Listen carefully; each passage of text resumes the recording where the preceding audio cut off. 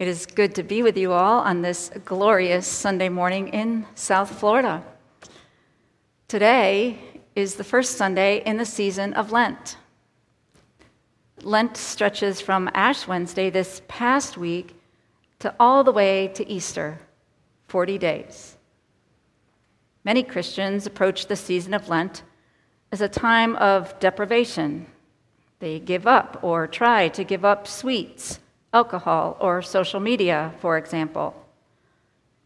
Ironically, though, the roots of Lent point us in the opposite direction, to take something on, to take on spiritual disciplines, spiritual practices, fasting, prayer, service, and study. It's a time to examine our lives, to reset our priorities. This year for Lent, as a church family, we are going to take on Lent in plain sight. Our adult Christian education team has created a wonderful Lenten experience for us, which begins this Wednesday, and we hope you will join us. Before we go too far, I have a confession. I like Lent. That's my confession. It's not that I can't wait for Lent each year. No, I can wait. But I do like Lent because it forces us to strip down to the basics, to think about what matters most. In the wilderness, we find out pretty quickly what's important to us and who we are. To be honest, we are bombarded, all of us, by the things of the world that tell us who we are and who we should be. Today, our scripture passage takes us to the heart of who we are. Lent is challenging, but if we choose to, it's honest, it's authentic, it's pure, it's true, it's refreshing, and it can be rewarding. Almost always, we come out more like ourselves and more of who God wants us to be. Our text this morning comes from the Gospel of Matthew, the 4th chapter, beginning with verse 1, and I invite you to listen for the word of the Lord.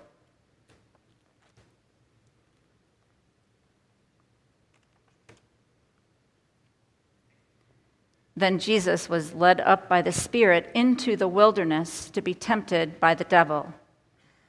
He fasted 40 days and 40 nights, and afterwards he was famished. The tempter came and said to him, "If you are the Son of God, command these stones to become loaves of bread." But he answered, "It is written, 'One does not live by bread alone, but by every word that comes from the mouth of God.'" Then the devil took him to the holy city and placed him on the pinnacle of the temple, saying to him, "If you are the Son of God, throw yourself down, for it is written, 'He will command his angels concerning you, and on their hands they will bear you up, so that you will not dash your foot against a stone.'" Jesus said to him, "Again it is written, 'Do not put the Lord your God to the test.'" Again, the devil took him to a very high mountain and showed him all the kingdoms of the world and their splendor. And he said to him, "All these I will give you, if you will fall down and worship me." Jesus said to him, "Away with you, Satan, for it is written, 'Worship the Lord your God and serve only him.'" Then the devil left him, and suddenly angels came and waited on him. This is the word of the Lord. Thanks be to God.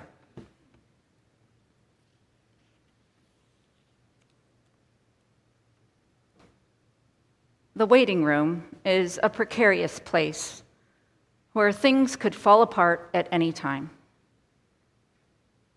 It is also a space of great hope where many prayers are said, sung, cried, or whispered. This is, of course, God's waiting room.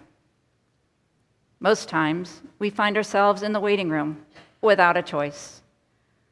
We've all been there, whether waiting for a new job, pacing the floor of a hospital waiting room, longing for a word of hope that your loved one will survive. Maybe you are seated outside a courtroom waiting to hear the verdict. Sometimes the waiting room is wherever you are, waiting for your circumstances to change, waiting to move into your new home, waiting for resolution in a relationship, waiting for God to show up, waiting for a phone call that brings relief. We all have to wait. And often, there are other places we would rather be. In our scripture passage for today, Jesus is in God's waiting room, the wilderness, as we heard in the NRSV. Though in the Message, Eugene Peterson says Jesus was taken into the wild. The Spirit drove Jesus there, where he spent 40 days and 40 nights. Jesus was tempted by Satan, and angels watched over him. That's basically Mark's version of Jesus' temptation in the wilderness. Mark doesn't tell us what really happened, but Matthew gives us more details. So does Luke. Matthew and Luke remind us that even the devil quotes Scripture, but Jesus knows more. Not only does Jesus quote Scripture, Jesus lives it. He knows how to apply what the Bible says. When the devil offers bread, power, and protection, Jesus says no. Instead, he focuses on worshiping and serving God and doing God's will. By the end of the story, Jesus passed the test and he's free to go. As I wrestled with our text for today, I couldn't help but think about the place where Jesus was tested. The Spirit led Jesus into the wilderness, the wild, or God's waiting room. If we are honest, we've all been there before. Do you remember a time when you didn't know what to do? You were struggling. You may have been depressed. You didn't know how to get out of the situation you were in. You felt alone, confused, scared, maybe even without hope. It doesn't sound like fun, does it? I have been there more than once. When I was in my 20s, I was accepted into a doctoral program in information systems and decision sciences. Others told me it would be a good fit for me. Information systems was a growing field. Laptops were being introduced. And if I finished, the world would be my oyster. So I went for it. I completed the coursework without too much trouble. And then I started my doctoral dissertation. That's also when I entered the wilderness.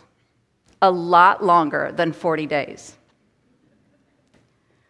I wandered through the stacks in the library looking for direction.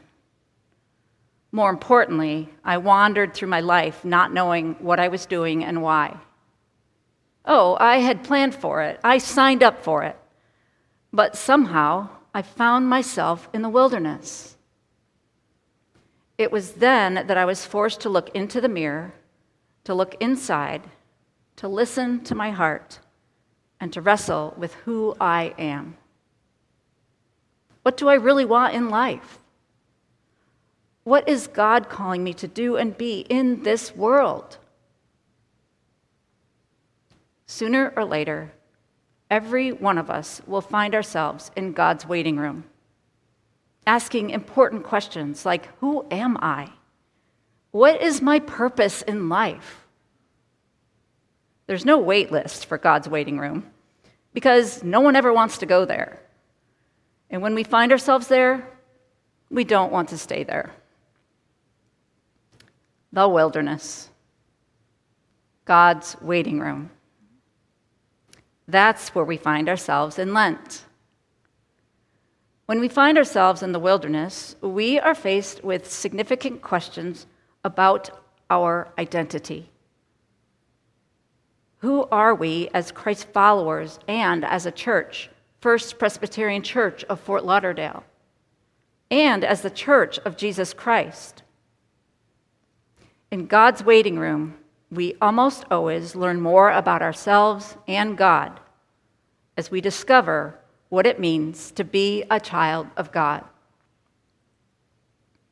When I look back on my wilderness experience in my 20s, I realized that I wrestled hard with who I am. Not just what I want to do when I grow up, but big questions like, how did I get here? Who am I anyway? What is my calling in life?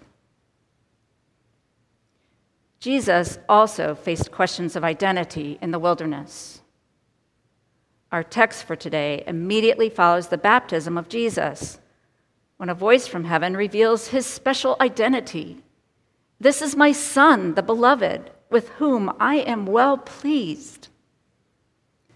One commentator noted, as Jesus is tempted, he must decide what this identity means as the Son of God. What will be the character of the Son of God? Likewise, we are given an identity at our baptism as a child of God, and we must decide how we will live into this character. In other words, who are we really? In today's world, there are a lot of voices telling us what we should do. Parents with good intentions attempt to steer their children towards prosperity. Social media inundates us with societal norms and tells us what we should be doing. I have noticed that our identity is challenged the most when life is hard, when we spend time in the wilderness or God's waiting room. As a hospital chaplain and pastor, I spend a lot of time in hospital waiting rooms with family members who are obliged to reflect on what's really important in life. I guess that can sound like bad news, but it does force us to become real, to face the realities of life. God's waiting room, otherwise known as the wilderness or the wild, is one of the most authentic, life-changing spaces there is. And it can also be a very spiritual place. Lent is one of those spaces. We knew it was coming, and for us, it's not a crisis. It's an opportunity. We are in God's waiting room together.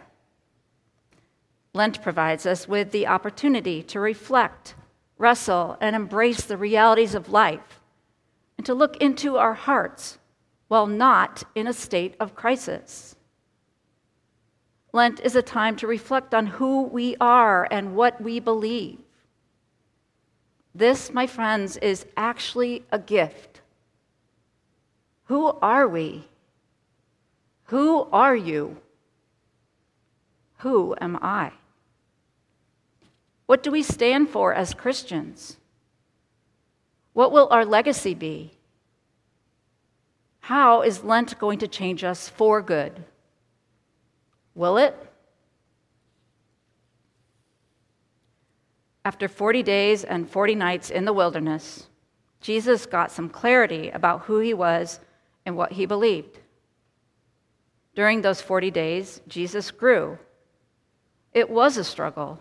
Jesus was famished. The wilderness is not for the faint of heart. It forces us to face our own mortality and to examine our lives. What do we value as individuals and as a church? And how do we demonstrate what we believe? My mother was my first theology teacher. When I was 3 or 4 years old, I learned a lesson about life and bubblegum. When we were little, my mom used to take my siblings and me to town for our weekly trip for food shopping and other errands. On one such memorable trip, after getting groceries, Mom had loaded the bags and the kids into the back seat of the car. When we were on our way home, Mom happened to look into the rearview mirror and saw her middle child trying to blow bubbles. She immediately pulled the car over and stopped and said, "Pamela Jean, where did you get that gum?"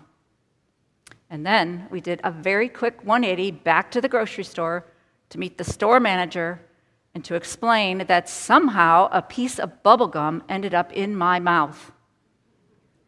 I have not forgotten that day, and it taught me and my siblings an important lesson about doing the right thing, even when my mother wasn't watching. Life tells us that we can have everything. Jesus says that we have to manage our appetites, our whims, and our desires. The word tempted in our passage can also mean tested. And we often think of testing as how much you've learned, like sitting in a desk with a number 2 pencil. But the kind of testing we find today is done to see what we are made of. Who are you? Who am I? Like my first theology teacher, who wanted me and my siblings to know who we are and what we are about. Lent is a time of reflection to remember who we are, what we are made of, and what we really believe. The world tells us who we are. Your transcript says it all. You are a good student, or maybe you were not. The world tells you what you are like. The Myers-Briggs Type Indicator is an assessment of personality, which is based on questions about a person's preferences. Based on a personality topology created by psychoanalyst Carl Jung, in a simple 4x4 grid, you can find out who you are. I am an ISTJ. Or how about this? You can be who you truly want to be by exploring your Enneagram type for greater self-awareness, inner peace, and compassion for yourself and others during challenging times. I'm a 6, in case you were wondering. The Enneagram personality test is actually quite interesting, and you too can discover who you are online. In the wilderness, however, you find out pretty quickly what you are made of. The devil found out what Jesus was made of. Written on his heart, Jesus quoted scripture. One does not live by bread alone. Do not put the Lord your God to the test. Worship the Lord your God and serve only the Lord, quoting from the book of Deuteronomy. Jesus is the Son of God, no matter how great the test or how great the cost. Jesus only did what God wanted him to do. Jesus lived by the word. So what about us? Are we doing what God wants us to do? What are we made of? Who are you? Who am I? According to Scripture, we are created in the image of God. We are all God's children. So since we are children of God, then what does that mean? When we find ourselves in the wilderness, what do we do? How do we respond? And what does that say about you and about me? Carlo Carretto was a monk who wrote about his experiences in the wilderness. In a book called The God Who Comes, he wrote, "In our community, the other day, there wasn't much coffee. Now, coffee does me good down here in the desert. It helps me. I am old. I was worried about not having any, about spending a few hours feeling dull and weak. And so, without perceiving the evil I was doing, I went into the kitchen before the others and drank up all that was left. Afterwards, having suffered all day and made my confession, I thought in shame of my selfishness, of the ease with which I had excluded my 2 brothers from those black, bitter remains. It seems a tiny thing, yet in that cup of coffee taken and not shared with my brothers is the root of all the evil which disturbs us, the poison of all the arrogance which selfishness, riches, and power create. The difference between me and Jesus is right here, Coretto says, in an affair that seems simple but isn't at all.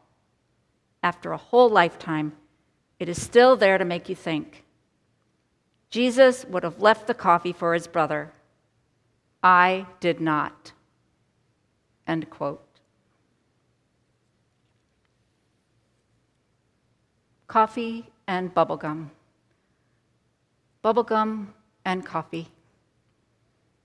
We are constantly reminded and tempted to love ourselves more than we love God or others.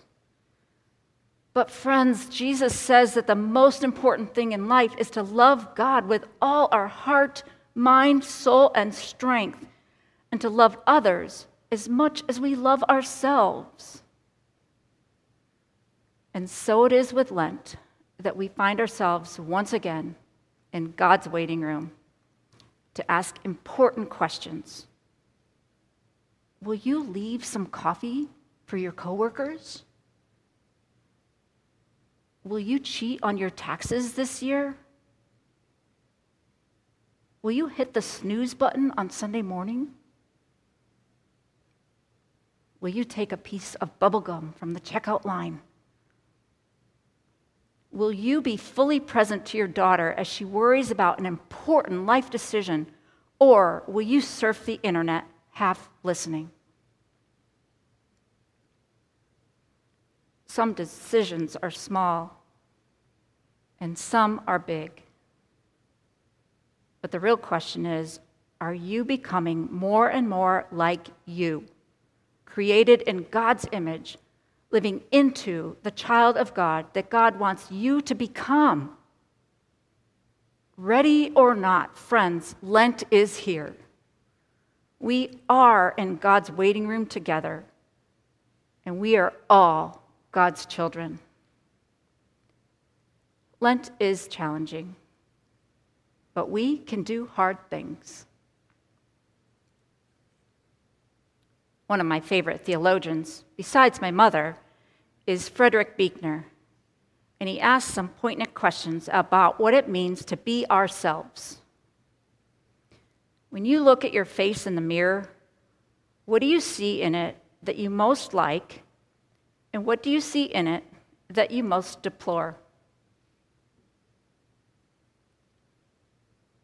If you had only one last message to leave to the handful of people who are most important to you, what would it be in 25 words or less? Of all the things you have done in your life, which is the one you would most like to undo? And which is the one that makes you happiest to remember?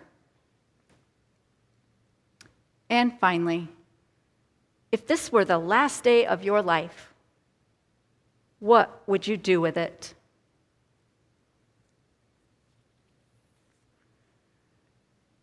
When you try to answer questions like these, you are thinking about not only who you are, but who you are becoming. And so, my friends, in this season of Lent, let's grow together and live authentic lives, becoming who we are called to do and be, both as individuals and as a church. There are 36 days to go, but who's counting? And remember, Easter is coming. Friends, Easter is coming. Let's pray. Good and gracious God, we thank you for this season of Lent in which we can grow deeper and wrestle with important questions about identity and purpose. As Jesus was true to his calling, help us, O Lord. Help us to become all that you call us to do and be in this world as your beloved children. Give us your grace. Comfort us when we struggle, and strengthen us on the path you set before us. Through Christ our Lord we pray. Amen.